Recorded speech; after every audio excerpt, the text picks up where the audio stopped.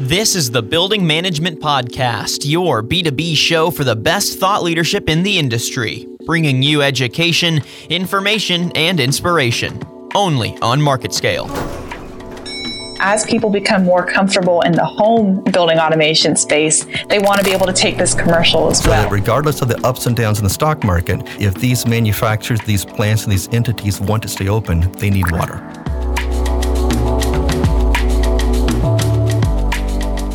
Welcome to another episode of the MarketScale Building Management Podcast. I'm your host today, Tyler Kern. Thank you so much for tuning in to this edition of the show. We've got a big program lined up for you today. I can't wait to dive into some of this content. And I know that for many people listening to this show, it is winter and it is cold outside, especially if you live in the United States and you live somewhere other than, Southern California or somewhere nice in Florida, that it's probably cold where you are. And one of the questions that comes along with that is, how is your roof doing with snow, with ice, with some of the different elements that winter really presents? So we're going to talk to two experts in that field today. Kent Schwickert is the chairman of the board for the National Roofing Contractor Association, and Jeff Broderick is a roof management specialist for Roof Options LLC.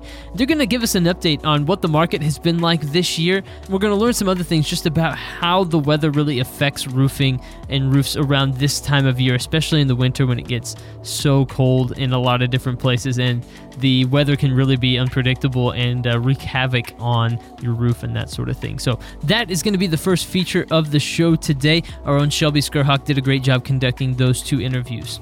Coming up after that, our own Scott Sidway spoke with cybersecurity attorney Sean Tuma from Spencer Fane LLP in North Texas. And they talked about a recent study by a Beijing-based research institute that shows that the United States has the third highest number of cameras that can be accessed by public networks. Things like your cell phone, a webcam, or even a smart home device like a doorbell.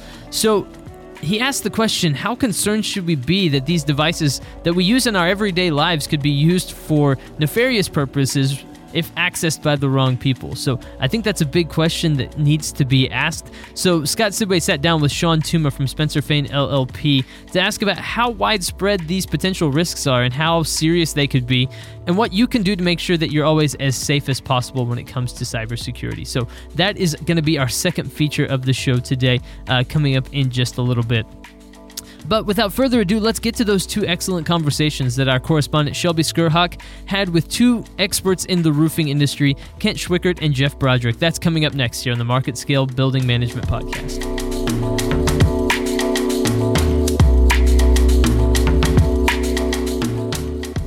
Around these parts in Dallas, where MarketScale is based, we don't have to worry about clearing the roof with snow rakes or ridding the gutters of dangerous icicles, but for many homeowners and building managers across the Northeast and Midwest, winter weather is unpredictable, and that makes roof maintenance a real concern. Winter months are no doubt a challenge for everyone in the industry, says Kent Schwickert of the National Roofing Contractors Association. Well, I think that the seasonality of roofing is what it is. I mean, it depends on where you are. If you're a contractor like myself from Minnesota, as an example, we expect that it's going to be fairly lousy from mid-November to April. Though the winter months are usually pretty slow, it's not for a lack of business, Kent says. Well, I think in general, the roofing market is up. And despite new construction, which I think is better than it's been, it just seems to be increasing. There's just there's some pent-up demand in the re-roofing and roof replacement side of the industry, which is pretty significant. People aren't spending the money on their roofs like they should, and what's happening now is I think it's going to become a snowball. So in essence, the economy and the market for roofing is good. A snowball is a particularly appropriate analogy. It's both the cause and effect for the winter roofing industry. Jeff Broderick is a roofing management specialist for Illinois-based Roof Options LLC. He says winter isn't the time to forget about or put off winter roof repairs. Some of the challenges that occur when you do not do maintenance continuously on your roof is that you allow drains to get clogged up where water's not able to flow very efficiently. And when that becomes the case in the wintertime, it builds up ice dams.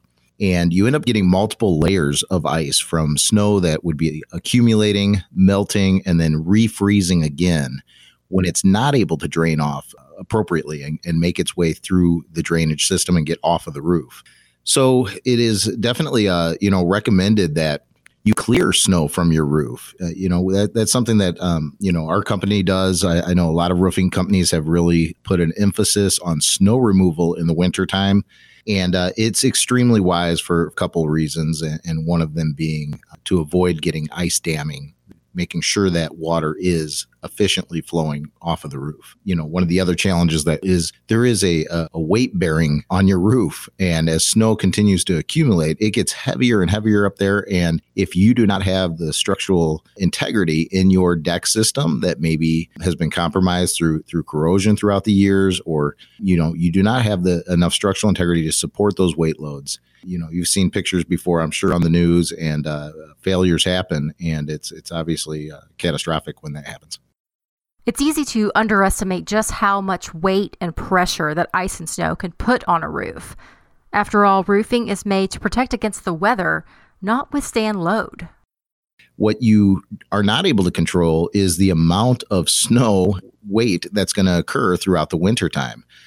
Especially here in Chicago, when we get hit hard. I mean, we can go from no snow to 13 inches of snow in a 24 to 48 hour period. In fact, we may be in for that even this evening. They're calling for a pretty good snowfall that everybody's keeping an eye out for right now. But that's a lot of weight. You figure snow is water, and you know the weight of water. So if you're adding hundreds and thousands of pounds to a roof that already has a lot of weight on it just from the makeup of that roof, no matter what, a roof system is already heavy. And then you add an addition to that, the large HVAC units and units that are up there that are putting more and more weight on that roof. Then you couple it with weight of snow that is not controllable. And so the only thing that you can really do to stay in front of that is to make sure that anytime you have snow that hits, you have somebody coming out there and clearing that snow off as often as you can to avoid any additional weight loads that could potentially compromise that roof. So it sounds like to prevent these catastrophic roof failures, you should be treating your roof kind of like treating your driveway. You shovel your driveway regularly to prevent this buildup of snow and ice that becomes nearly impossible to clear. So is that then the same principle that you're suggesting for roofing? Absolutely. And I don't know if you've down in Texas probably haven't shoveled a whole lot of driveways, but anybody who has shoveled a lot of driveways, especially up here, if you wait to shovel that driveway, it becomes very difficult. So you got to sometimes get out there and shovel while it's still snowing just to be able to keep the weight loads of the shovel to a capacity that you can even lift it. So in the same vein, you want to consider that on your roof as well, that you may still be getting more and more snowfall throughout the winter. Getting it off along the way is going to be crucial for keeping that weight down. How often does that need to happen? Does it need to happen for every single snowfall, or is there kind of a rule of thumb of how many inches for when you need to call somebody out? Yeah, that's a great question, and it's a great question because it's an extremely subjective answer. There's everybody will probably have their own opinion on it. Since I happen to be the one that has the privilege of speaking with you today, I can give you my opinion, and my opinion is I would say anytime you get at least 2 inches of snow on your roof, that you want to start to consider getting somebody out there to take care of that. Most places up here have a general rule of thumb as to what amount of snowfall warrants having your parking lot plowed. And you could probably apply that same whatever rule that you have in your own mind that you're going to have somebody come out and plow your driveway. Probably want to apply this same thing to the driveway on top of the building known as the roof.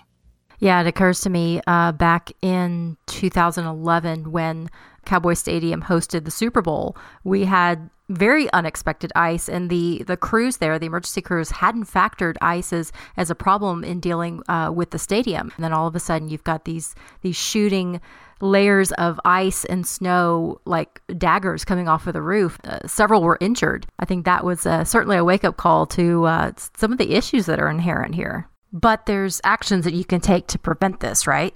That's right. And don't be afraid to salt your roof. I talked about that here on the roadways. That's one thing that we prepare for here on roadways is salting the roads before the snow hits, before the ice hits, in order to make sure that it melts off. So definitely don't be afraid to go get some salt and spread it around on your roof, especially around those drain areas, like I said, where it's crucial that water gets through those drains when the time comes. So yeah, salting your roof can certainly help with the melt off and not letting ice accumulate up there and create those type of dangerous situations like what you just described.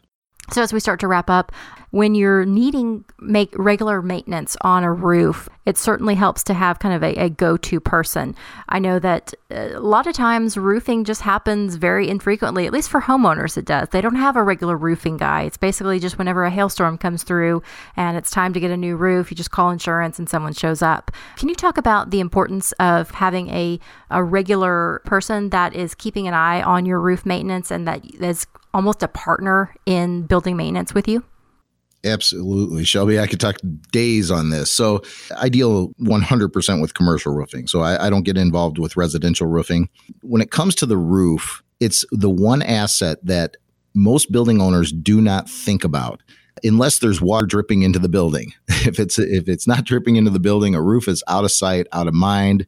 So that leaves building owners reacting to problems, not managing roofs, not proactively handling issues, not knowing what's going on with their roof before leaks occur. And that's problematic in many different ways. Number one, the expense of handling things in a reactive environment is extremely expensive. I just cited a magazine article the other day from Buildings Magazine that stated buildings that just manage their roof reactively, like what I described with just going out when it leaks, spend on average 25 cents annually on life cycle repair costs. The same building, if it was proactively managed, you have your guy that comes out there at least once a year, is doing an assessment, is doing preventative maintenance on that roof. That same building that was 25 cents a square foot on average annually goes down to 14 cents a square foot, which is it's tremendous. I mean, if you think of a 20,000 square foot building, you're talking about the difference of spending $5,000 a year versus $2,800 a year. So just from a financial standpoint alone, it is absolutely crucial to have somebody that you're partnered with who's continuously maintaining your roof, who's continuously assessing your roof and the condition of your roof and giving you the information in a way that you can make good, educated decisions of knowing what's going on with your roof and what you should do to better maintain it. The last point I'll make with that too is that that's just a spend standpoint of savings by just getting out there once a year and doing preventative maintenance and making sure that you're addressing areas that are problematic. From a life cycle standpoint, reactive roof that does not get at least annual maintenance, on average, now this is across the country on a national average basis, is only going to last 13 years before the service life gets to the point that it's past the point of diminishing returns. It no longer makes sense to do repairs on that roof. It's at a point of failure. Proactively managing that roof, what Buildings Magazine stated is that an average roof in the country goes to 21 years by simply performing annual maintenance once a year. So that's 8 extra years of life that you get out of your roof before you have to enter in what will become the largest capital expense you'll have to ever incur on that facility. For Market Scale Building Management, I'm Shelby Skrhak.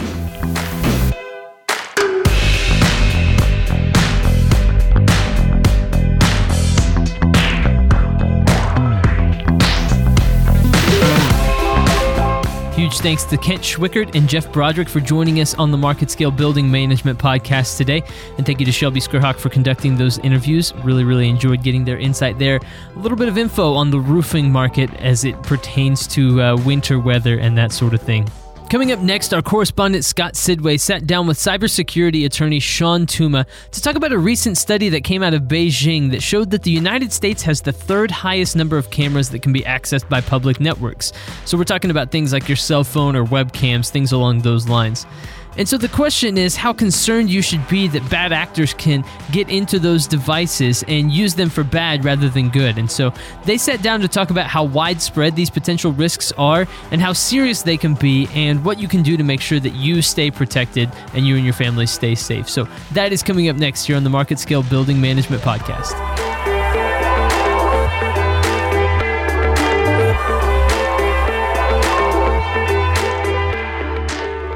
there's a story out of the Globe Times that came out about 2 weeks ago, and it's talking about how 3 countries in the world have the largest amount of cameras on public networks and how that could lead to security risks. America, the United States of America, is in the top 3. And we're talking cameras at banks, on the roads, at street lights, your cell phones, computers, smart equipment like those Ring doorbells and those Amazon and Google video chat devices. You've probably seen them in the commercials. So we wanted to dive into what kind of risks these bring, if any, given that they are everywhere. So we've invited cybersecurity expert Sean Tuma into the program. So Sean, let's just start with this. As a cybersecurity guy yourself, and hopefully without scaring the bejesus out of everyone listening, how widespread are these cameras in our everyday lives? Oh, the cameras are now a normal part of our life. They're incredibly widespread. They are a reality that's not going to go away. And it's something we need to just get used to because people love the convenience of the cameras.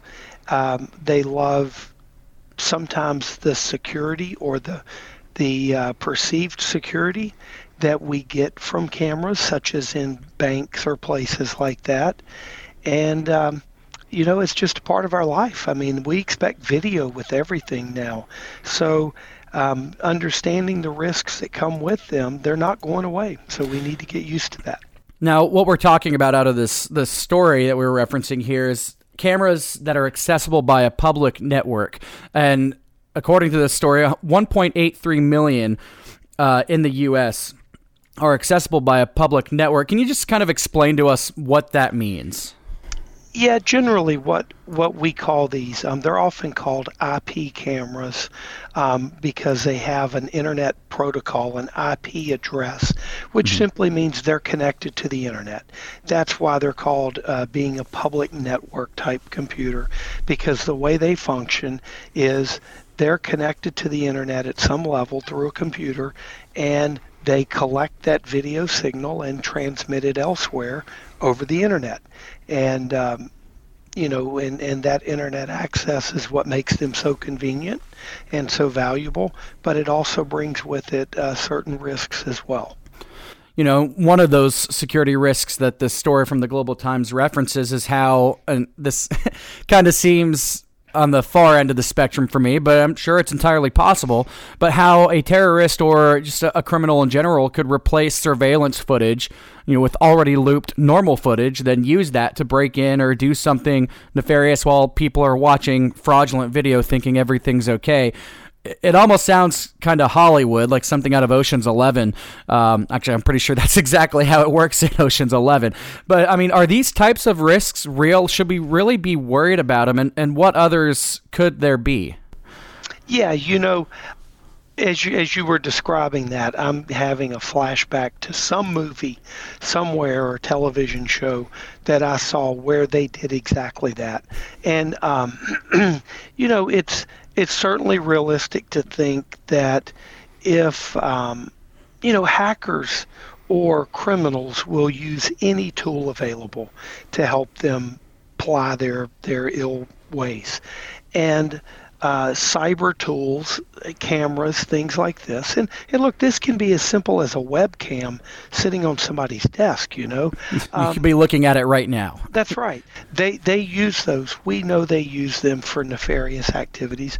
And I have no reason to believe that it hasn't been done many times in real life. I don't think that's really the greatest threat. I mean, look, as I've thought through this, there are kind of 3 buckets we could group these risks into. One is this snooping or reconnaissance type risk, that they're going to access the devices and they're going to use them to snoop on people or companies or countries, or they're going to do reconnaissance, to learn more about their target for a later attack. The second group or bucket would be that they're going to disrupt these feeds or replace them like you just described. So, think of how many of us like to watch the news in the morning to see what the traffic patterns are for that day. Well, how do they gather those traffic patterns? They have cameras up all along the major highways. that watch the flow of traffic. If they disrupted that on maybe a high traffic day at rush hour traffic, that could cause problems. So that's a risk. And then the other bucket, the third bucket that I would group these in, is using these devices to attack other networks. And we saw that in the past with something called the Mirai botnet that happened a couple of years ago, which is where hackers wrote a program that took over hundreds of thousands of these cameras, these basically mini little tiny computers, and had them all direct their signals at one target. And it created what we call a DDoS type attack, which is directing too much traffic to one computer and knocking it offline. And they used web-based cameras for that. So that's the three buckets of risks we're kind of looking at right there. So let's I guess dive into just each of those a little bit. So that first one you mentioned, the reconnaissance and the snooping, that would be, we're talking large scale. I mean, they're likely, I guess maybe I shouldn't assume this, but people, the criminals wouldn't be necessarily getting into your phone camera just to watch what you're doing, right? I mean, we're talking about, like a terrorist wanting to watch maybe how a government is working and their inner workings and that kind of thing. And how difficult is it for, a terrorist to get into a government network? Because one other thing the story mentions is, the bigger networks, the government cameras and such, those are lesser the problem because the security and the technology behind protecting them is a lot more sophisticated. Well, the answer is all of the above. Okay. Hackers are incredibly creative, and they will always look for new ways to monetize their exploits. And over the last couple of years, we have seen several notorious cases where hackers broke into the computers on laptops of individuals and obtained footage of them that they didn't know was being obtained. There was one example of a beauty pageant winner a few years ago, a young lady who was under the age of 18 who had won a beauty pageant and then lost her crown, if you will, because a video surfaced of a nude video of her over the internet. And she claimed, I never took that. And later we learned that it was hackers who had broke into her camera on her laptop, took that footage of her, and then used it to shame her. Wow. There was an epidemic amongst the armed forces a year or so ago where hackers would use video chat. They would pose as a female to a male soldier and get them to do unseemly things in video, have access to their camera, and then use it as extortion against them and threaten to disclose that. So we have seen that kind of stuff. But then to take it to the large public scale, we've seen them use cameras for many reasons. I mean, there are websites set up out there where you can go and see baby monitor cameras, that are open access, and they just have links to hundreds of baby monitors that parents don't know that's being put out there. And that could be used not necessarily just to, do something nefarious to a baby, but maybe just to see in someone's home, maybe someone's trying to burglarize a home.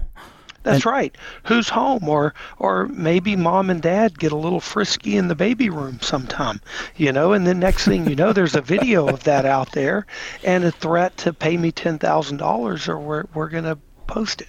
Right. And we see that kind of stuff. You did ask the question about the different levels of security.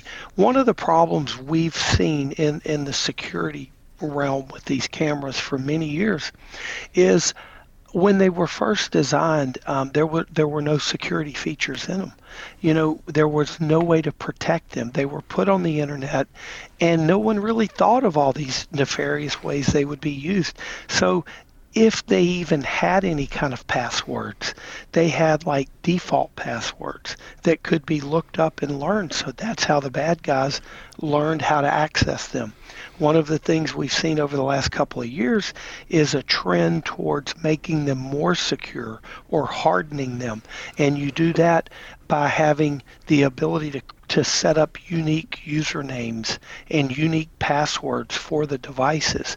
And so when we're talking about like Department of Defense type technology, they would have more security by having unique passwords and the inability to access them like that. Or they would be behind firewalls that would have other protections and things like that.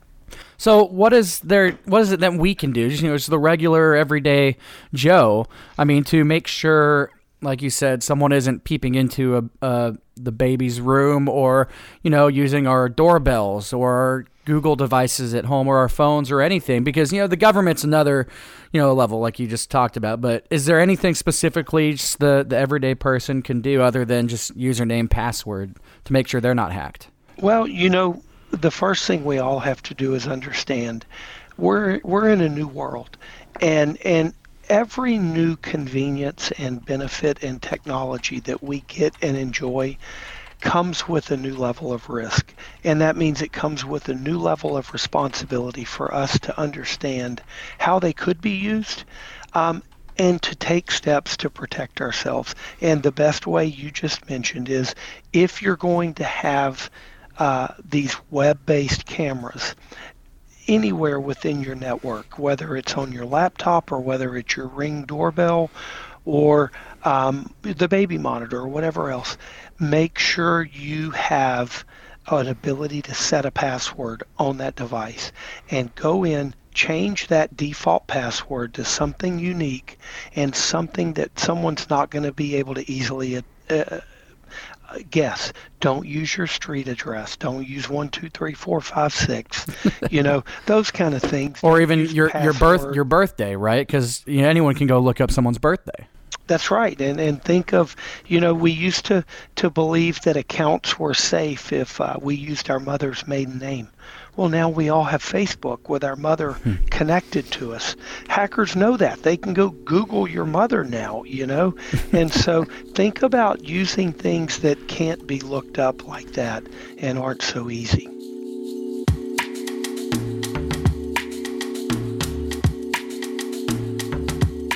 Thank you to our correspondent Scott Sidway and to Sean Tuma of Spencer Fane LLP for that look there at cameras that can be accessed by public networks and the potential dangers that can be caused by them.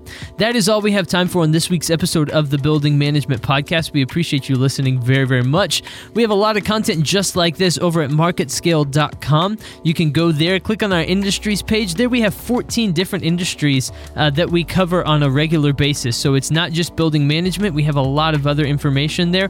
So if you're also interested in architecture, engineering, and construction, we have an AEC page where we have more podcasts and written content just like what you're finding here in building management.